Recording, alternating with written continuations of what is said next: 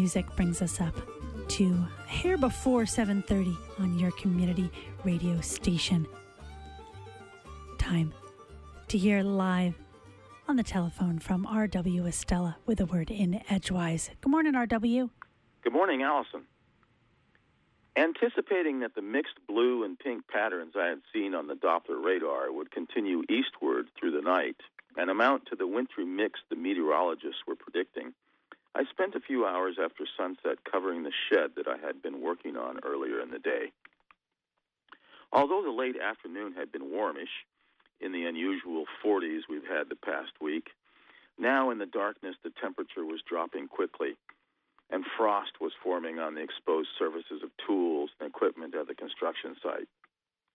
Nestled in among the conifers and a few oak and birch, the burgeoning building held most of my attention, but I did manage to look west out through the trees to see a fine waxing crescent moon, and just then caught a streak from the Gemini meteor shower, predicted to peak this evening, later around midnight. That brief peremptory flash from the meteor shower that astronomers had estimated would be spectacular several hours hence somehow brought to mind this time of year we often think of as a season of lights, simply because light itself becomes so valued as the darkness increases.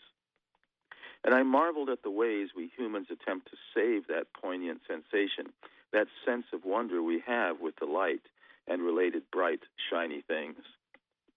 Marketing specialists know all about what an easy touch we are in this regard, as they couple our being drawn like moths to the light, as it were, with leading us to believe we might just be getting a good deal price-wise, too.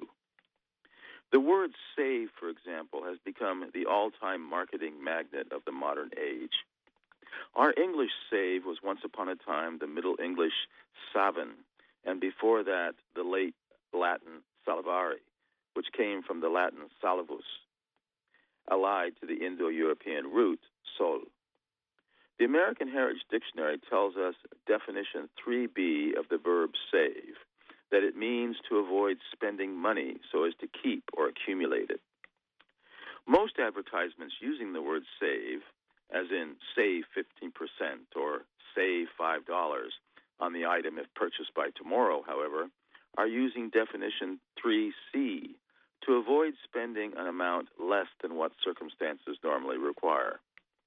But therein lie the vagary and ambiguity, because rarely can we precisely define normal circumstances. More importantly, we are losing sight of the act of saving, the opposite of spending. When we are misled into thinking that by spending money we are saving money, the marketers are accomplishing what they set out to do, to separate us from the money that we might otherwise have actually saved. Next time you're at the cash register, having just paid for a purchase, and the cashier hands you your items and your receipt and says cheerfully, "You just saved $10.55 on your purchase today," try replying, "No, I didn't. I just spent $85.40. And see how the cashier responds. With only 10 shopping days until Christmas, opportunities abound to see how we're not really saving at all, but instead just plain spending. From Orono, Maine, have a great day.